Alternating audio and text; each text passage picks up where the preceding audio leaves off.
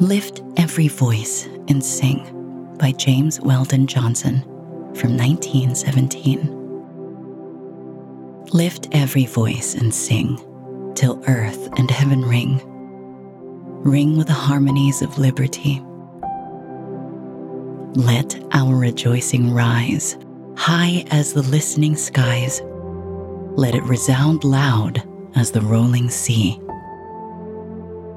Sing a song full of the faith that the dark past has taught us. Sing a song full of the hope that the present has brought us. Facing the rising sun of our new day begun, let us march on till victory is won. Stony the road we trod, bitter the chastening rod. Felt in the days when hope unborn had died, yet with a steady beat have not our weary feet come to the place for which our fathers sighed. We have come over a way that with tears had been watered. We have come treading our path through the blood of the slaughtered, out from the gloomy past, till now we stand at last, where the white gleam of our bright star is cast. God of our weary years, God of our silent tears, Thou'st who hast brought us thus far on the way, Thou who hast by thy might led us into the light. Keep us forever in the path, we pray, lest our feet stray from the places, our God, where we met thee, lest our hearts, drunk with the wine of the world, we forget thee. Shadowed beneath thy hand, may we forever stand, true to our native land. Hi, welcome back to Sleeping Pill. That was Lift Every Voice and Sing by James Weldon Johnson. This was written in 1917, so quite a while back already. And even though I made sure to read it very quietly and with a tone of relaxation, of course, you can still feel the power behind the words. In fact, I did my very best to make sure that a lot of the power doesn't really come true, to make sure that, you guys still sleep. This is a sleeping and relaxation podcast, of course. But also, as we know, this podcast is a place for people to explore new poetry, maybe find things and stories that they might relate to. And so we can unwind and process and talk about the easy and the difficult things. Now, looking back at the piece that I've read to you tonight, it reminded me of a realization that I made just this week. This realization, as well as the poem, revolves around heroes and people you might admire in your life. We've just gone through a terrible pandemic. It was 2 years of lockdowns, and so many things changed during that time period. A lot of mentalities and mindsets have changed as well, and people are more open to talk about mental health. So let's talk about that a little bit. A couple of years ago, when I decided to step up for myself and become the strong person I needed, I made the personal decision to be that strong person for other people in my life. Because there was a time when I was at my lowest, and although my friends and family were there to the capacity that they could offer, I felt like I needed more. I felt like I needed someone stronger, someone who would carry all of my worries and fears far, far away from me.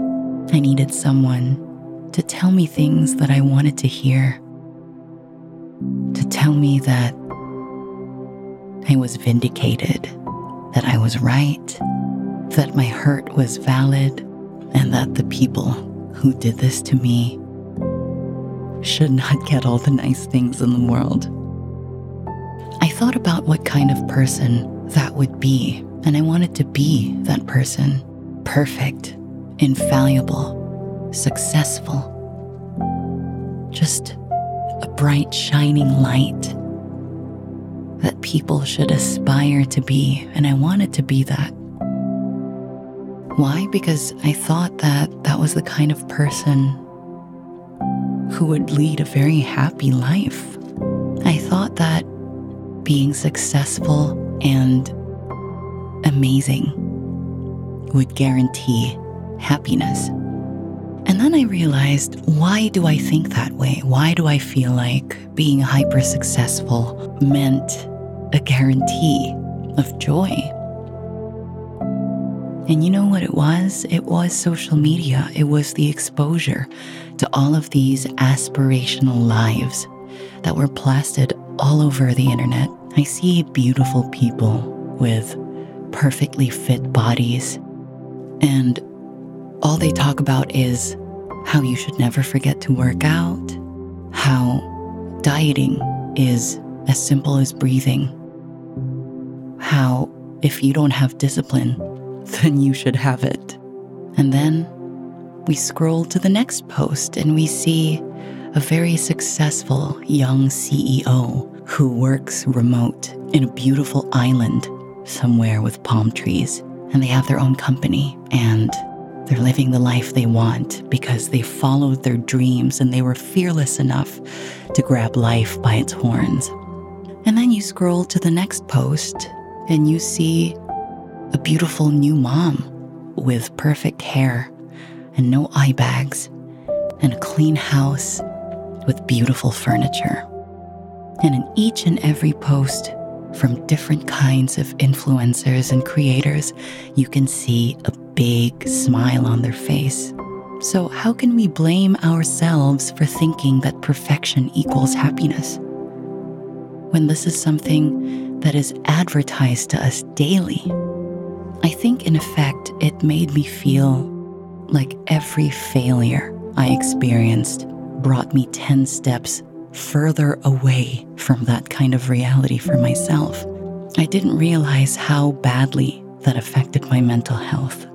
It's not that I don't want to see people happy. It makes me glad. It makes me want to strive for something more, of course, but seeing practically no failures made me feel like I shouldn't have any at all. And every time I failed, I felt like I didn't even deserve to be where I was. The realization that I had this week was, it simply isn't true. The realization that I had this week was, people do fail. And it sounds so obvious, but we never think about it because we never see it. People don't like advertising their failures. People don't see it as something to celebrate. And I'm not coming on here to tell you that failure is something to celebrate. I'm here to tell you that failure is a part of the process. And this realization, to be honest, only happened because I started posting about the hard days that I'd have. In the beginning, I thought that it was something that I shouldn't do, because at first it felt like I was just whining publicly. I was just fussing about work, sounding ungrateful for where I was, but I also wanted to be authentic still, because that's what I always aim to be with all of you. I always want you as much as possible to see the authentic me. And even though sometimes I expose a very curated version, I want to make sure to balance it out by showing the struggles that I also face. And in the beginning, I was very embarrassed. I felt very vulnerable and raw, showing people that part of me, that part of my journey. But I found that every time I did, I got so many messages and so many replies from people telling me that they felt the same thing. And seeing someone talk about what they go through, it actually helped them feel seen, feel validated, and made them feel like it was okay. So that was my realization. Aspiration is inspiration, but so is reality. People need to see someone struggle so that they can be inspired when they get back up to try again. People need to see that it isn't only the superhuman people that get to achieve their dreams. People need to see that everyone falls, that everyone trips, and that the ones who succeed are simply the ones that keep on trying over and over again. So I was supposed to talk about my heroes, but I feel like idolizing just one person isn't really it. I like looking at things as a whole, because that means you're celebrating their successes and honoring their failures as well. So I don't have any one hero, but I appreciate all the different efforts of the people around me, of those who have succeeded around me and those who have failed, because everything is a learning experience. Lift every voice and sing.